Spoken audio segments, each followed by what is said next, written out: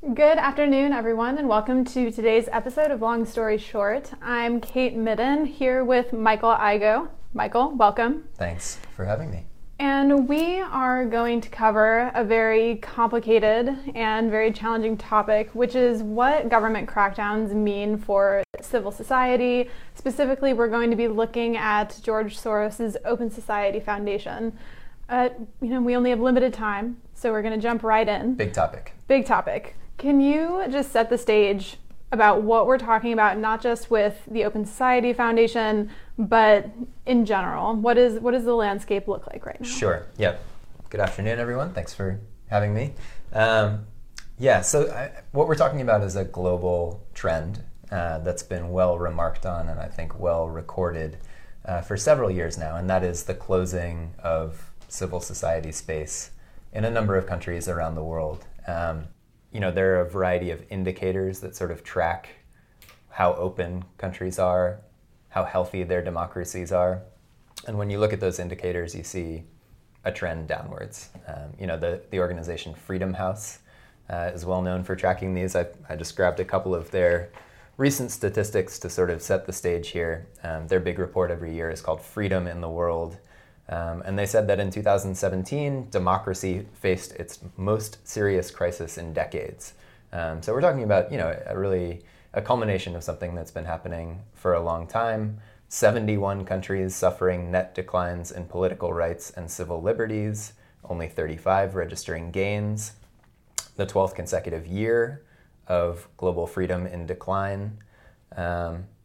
And over the period since the 12-year global slide began in 2006, 113 countries have seen a net decline.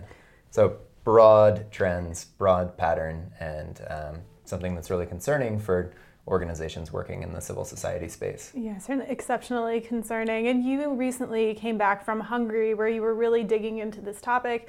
When we talk about civic space in decline and democracy in decline, a lot of times people don't think so much about countries in Europe. But what were you finding was happening in Hungary?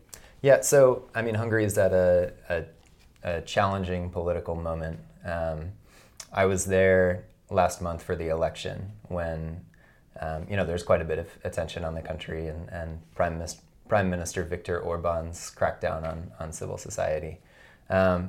Just going back to Freedom House for a minute, Hungary is one of those countries that has seen its score on these democratic indicators decline for 10 consecutive years. So it's right within that pattern. And what are some of these indicators? Yeah, it's things like basic civil liberties, minority rights, freedom of the press, all of the things that you think about as sort of the fundamental conditions that can give rise to independent voices inside of a country and the rights of minority groups in addition to social majorities. So when you were there, how did some of these, it's one thing to talk about indicators and how they're rated, but in your reporting, what were you seeing was happening on the ground? Yeah, so I went to Hungary because, we were really interested in sort of looking under the hood of a major foundation that's in the business of supporting democracy, and that's the Open Society Foundations. And in Hungary, where they've worked for decades, Hungary was the first country where Open Society Foundation started operating in 1984. That's really the sharp edge of the issue for OSF, for the Open Society Foundations. George Soros and the foundation have been kind of elevated into the political spotlight in a really brazen and dramatic way.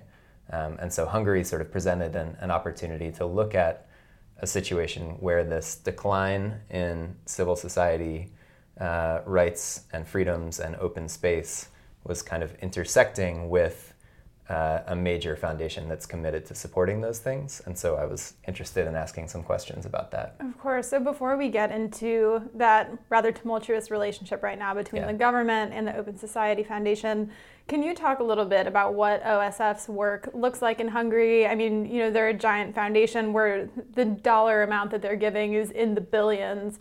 What are they funding? What does the programming look like? Yeah, sure. So yes, OSF is a huge foundation and bigger then we realized as of last year when they don't communicate as much as other big foundations about how much money they give. Yeah, they might debate that. They would maintain that they keep total transparency on all of their funding, and they do have a fairly comprehensive or totally comprehensive database of the grants that they give out. So if if you're interested in seeing what they fund, you can go to their website and find that out.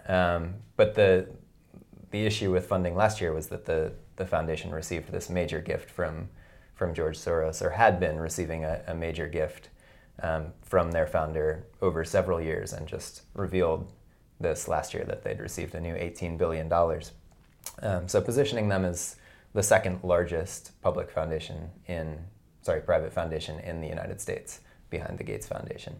In Hungary, they have a modest budget. We're not talking about billions and billions of dollars specifically for Hungary.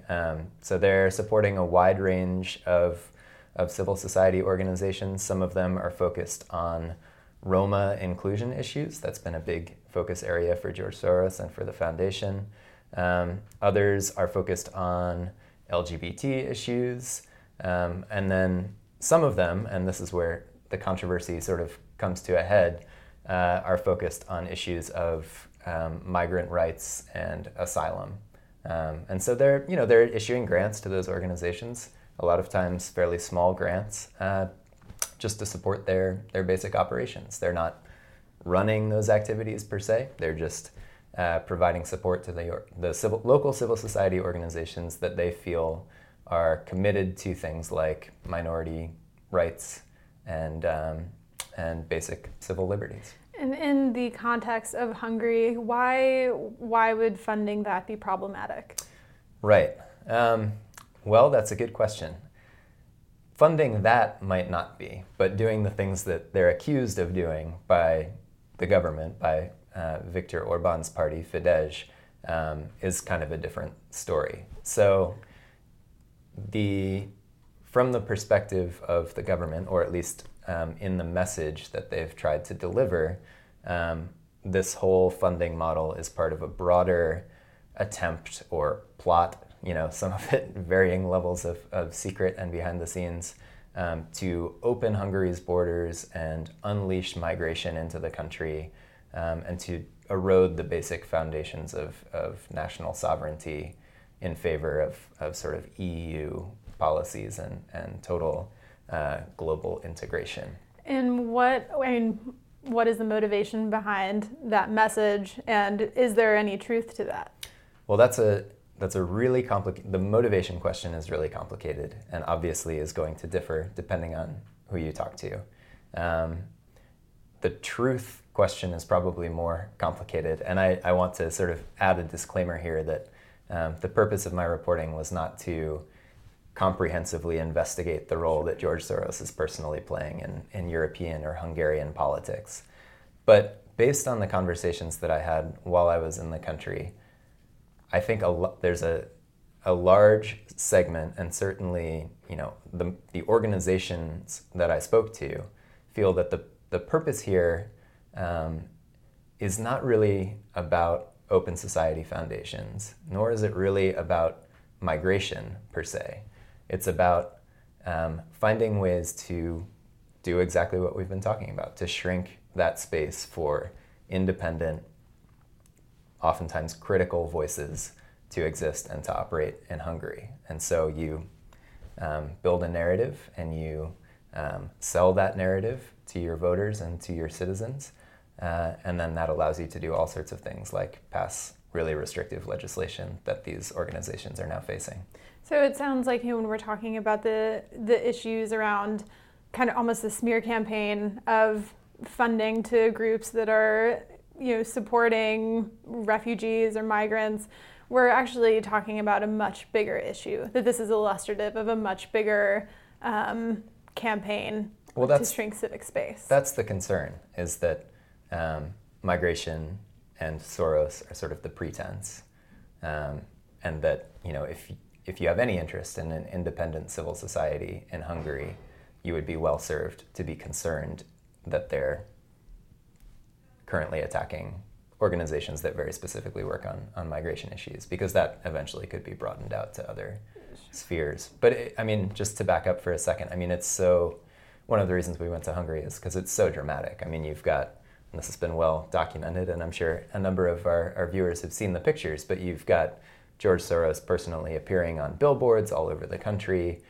sort of photoshopped into incriminating poses where he's embracing Hungarian opposition leaders, implying that he's basically coordinating all of the opposition to Viktor Orban's party.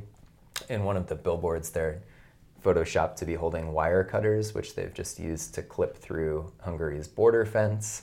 So, it's not a subtle campaign against Soros the person, and all of that is then extended to the Open Society Foundations and, by implication, the groups that they fund.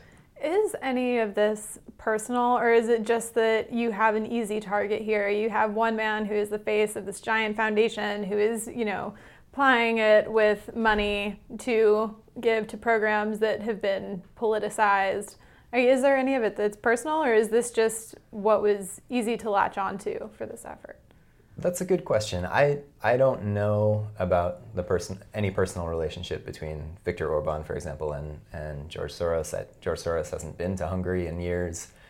What's interesting is that when Open Society Foundations was first operating in Hungary in the 80s, they actually funded the party that is now attacking them, because at the time they were sort of a youth student movement that was working for opening up political space in Hungary. So there are interesting historic connections. I don't know to what extent any personal issues are playing into the situation today. Sure. So I did want to take a minute for anyone who's tuning in right now. Please feel free to leave your questions in the comments. We're talking about government crackdowns in Hungary, particularly what they mean for the Open Society Foundation. I'm Kate Midden here with senior reporter Michael Igo, just back from Hungary. So I did want to drill down a little bit because, we're talking about a lot of the politics that are kind of driving the government crackdown that we're seeing right now. But, our kind of bread and butter at DevEx is really looking at what this all means for development. Yep. We started by talking about indicators of democracy, which of course have meeting or not meeting those indicators have development impacts. What about the programming side? So for these organizations that are getting money from OSF, how are they changing their own practices, or are they? Yeah. No, I think that's really the crux of the issue. And I think it's important to distinguish between the donor OSF and the local organizations. This, wide variety of often fairly small organizations that are carrying out very, basic community development projects around Hungary. I think a lot of them are. So at the moment, what they're worried about is this legislative package that is sort of on the verge of passing. The reason it's on the verge of passing is because Viktor Orban's party, Fidesz, won a supermajority in the recent election. So that gives them sort of the mandate to enact this thing that they've been talking about for a while, which is explicitly labeled the Stop Soros legislative package. And basically what it would do is for any organization that is engaging in activities related to migration, and that's defined very broadly and also somewhat opaquely according to these organizations, they would have to apply for a license, which entails full examination by Hungary's security services, and even if they pass that examination and are deemed not a threat to national security, that doesn't guarantee that they'll get the license. Second, it includes a 25% tax on any international funding. This sounds, and everything that you're saying reminds me a bit of like the U.S. imposing the kind of global gag rule, Mexico City policy sanctions. Like, you're not outright stripping, like Hungary's not, this legislative package would not maybe outright strip all of this funding away, but it's making it very hard for them to operate. Yeah, it changes their fundamental business model and sort of the business model for their funders too. If you're talking about giving grants to civil society organizations, you've got a cost-benefit analysis that you think about. How much good are they going to be able to achieve with the money that you give them? if all of a sudden 25% of that funding is being taxed by the government, then that changes that calculation. A quarter less. Yeah. So that's only part 2 of 3. The third part is that the government would have a sort of broad ability to deport international citizens and also to limit Hungarian citizens from accessing within 8 kilometers of Hungary's border. International citizens, so people who have acquired citizenship. No, sorry. Like international employees of foundations, for example. So OSF staff or whomever. So as you were speaking to members of civil society organizations, actually 2 questions. One is, what are they saying about these changes or how they're adapting their models, as you mentioned that they were doing? But then also, can you illustrate a bit what civil society in Hungary means? I mean, you mentioned that some of these are very basic community services. I mean, like what? What does that look like? Yeah, well, I mean, it's a range of things. So one of the groups that's really faced the brunt of this attack is called the Hungarian Helsinki Committee, and that's, it's part of a network of organizations that work on similar rights issues. They're under attack for providing legal services to asylum seekers. So, there's a fairly direct connection there between the migration issue and the activities that they're doing. But I spoke to some leaders of fairly small organizations working well outside of Budapest that are just doing very basic development projects, things like improving access to healthcare. Some of them are working on LGBT inclusion issues. So not things that you would, controversial to the extent that maybe they relate to minority rights, as is OSF's focus in funding things, but not issues that you would typically think of as highly political. Their concern is that, as the crackdown intensifies, that it might expand into other spheres like those as well. So conceivably, as this crackdown does intensify and fewer organizations are able to operate as robustly as perhaps they do now, and tying it back to the broader conversation, these indicators should just get worse and worse. Is that that's certainly the trend. A way to infer? No, I think that's why they're getting worse, is because this isn't the first attempt to crack down on these organizations. But if they get worse and worse and worse, is there any, why do we measure things if there are not any kind of, if nothing arises out of watching a country's democracy indicators decline, then why measure them? Does that have any ramifications kind of in the international community at least? Yeah, that's a great point. A lot of these organizations are looking for recourse at the EU, for example, and challenging these laws in various courts of the European Union. So I think they're hopeful that, that drawing this kind of attention to the crackdown in Hungary might help to build a broader coalition that says, this is not behavior that we can tolerate from an EU country. But that's a complicated prospect as well, because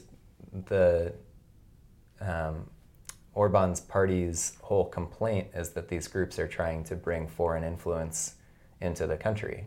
And so if you're then appealing to the European Union, you're just sort of providing evidence to that effect, that you're trying to appeal to a legal body that's outside of Hungary to get Hungary to change its policies. So they're caught in a tricky situation. The thing that I really took away from this project is that it's the local organizations that are feeling the brunt of this, even though the attention is focused on Open Society Foundations and George Soros. And the people that I spoke to at OSF feel that as well, that it's always these local, independent, sometimes critical voices that are a fundamental basic pillar of democracy, that are the ones that are under attack, even if there's some sort of nebulous sort of Western threat that's painted as the excuse. We actually heard this proverb used at the World Bank meetings a couple of weeks ago, that when the elephants fight, it's the grass that gets trampled. And that sounds very I like that. pursuant to what we're talking about here. And over the course of your reporting, were there any insights of like, okay, like, yes, this is bad, but here are some paths out of this? I mean, maybe beyond or instead of going to the EU or consulting with international bodies that it sounds like could make the situation even more problematic. Yeah, well, I mean, here's the question that really drove my reporting, right? These are both at sort of the international level with open society foundations and at the local level with these local civil society groups. I mean, their goal is to create open democratic societies and to contribute to them. So what are they taking away from the fact that all of the ideals that they're pursuing are going in the opposite direction? And what I was interested in is whether OSF in particular, but also in terms of its relationship with its grantees, is changing or adjusting its strategy in response to these dramatic indicators that we talked about at the outset. And the answer is sort of they are and they aren't. And I think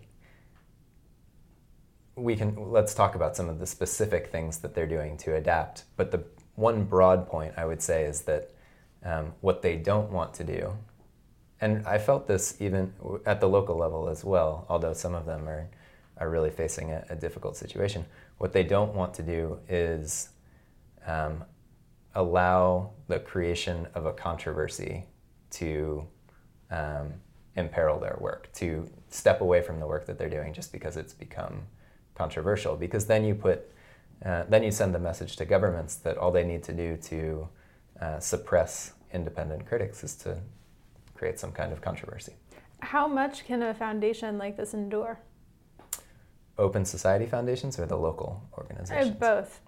Well, they have options. I mean, they're a large, well-coordinated foundation. And as we're talking about this Stop Soros package that's expected, either this week or next, I think, Open Society Foundations is reportedly talking about pulling out of Budapest and relocating that office.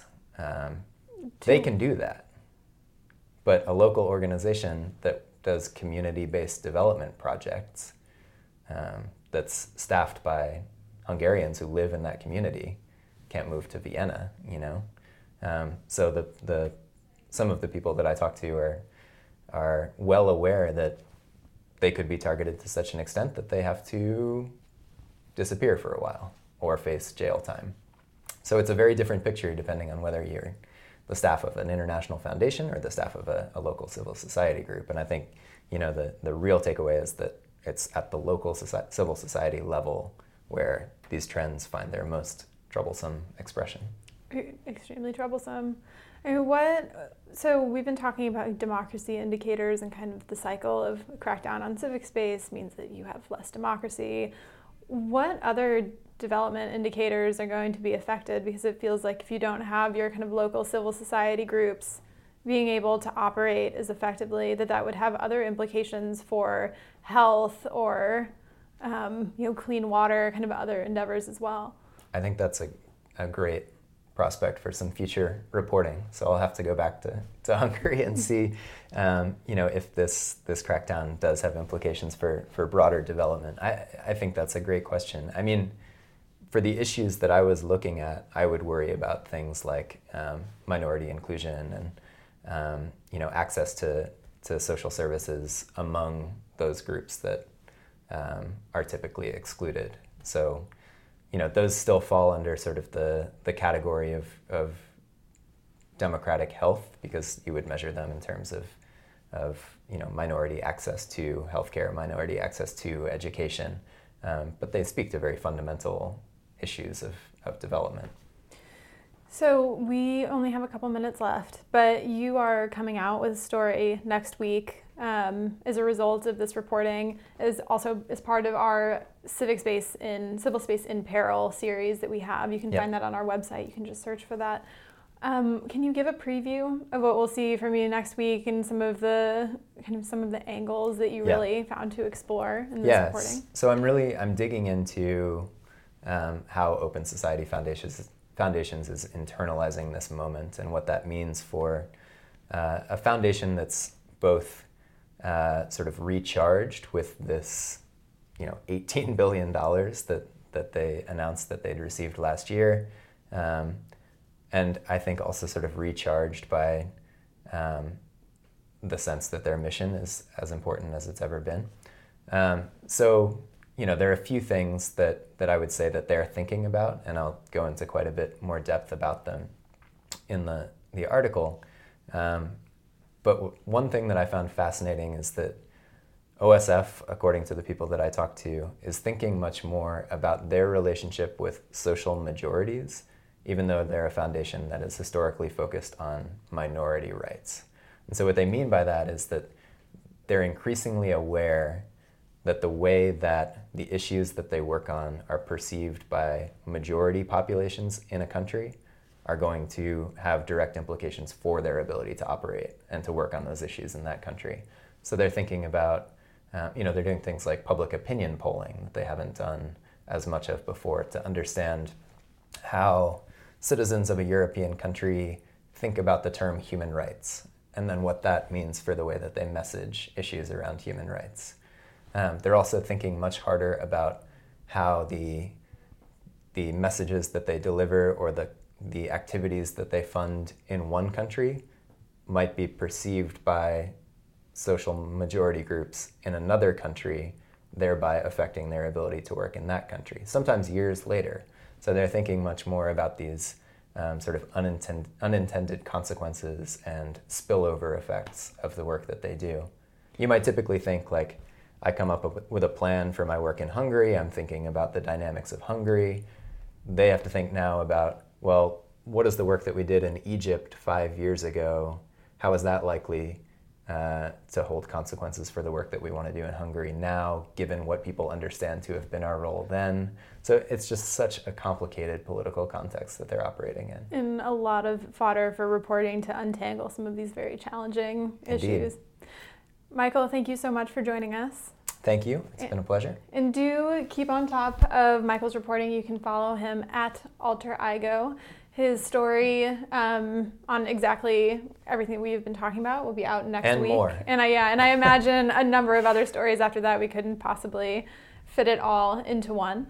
If you have not already, please follow us on Twitter, twitter.com/Devex, and on Facebook. And we will be back here next week. Thank you for joining us. Thanks so much.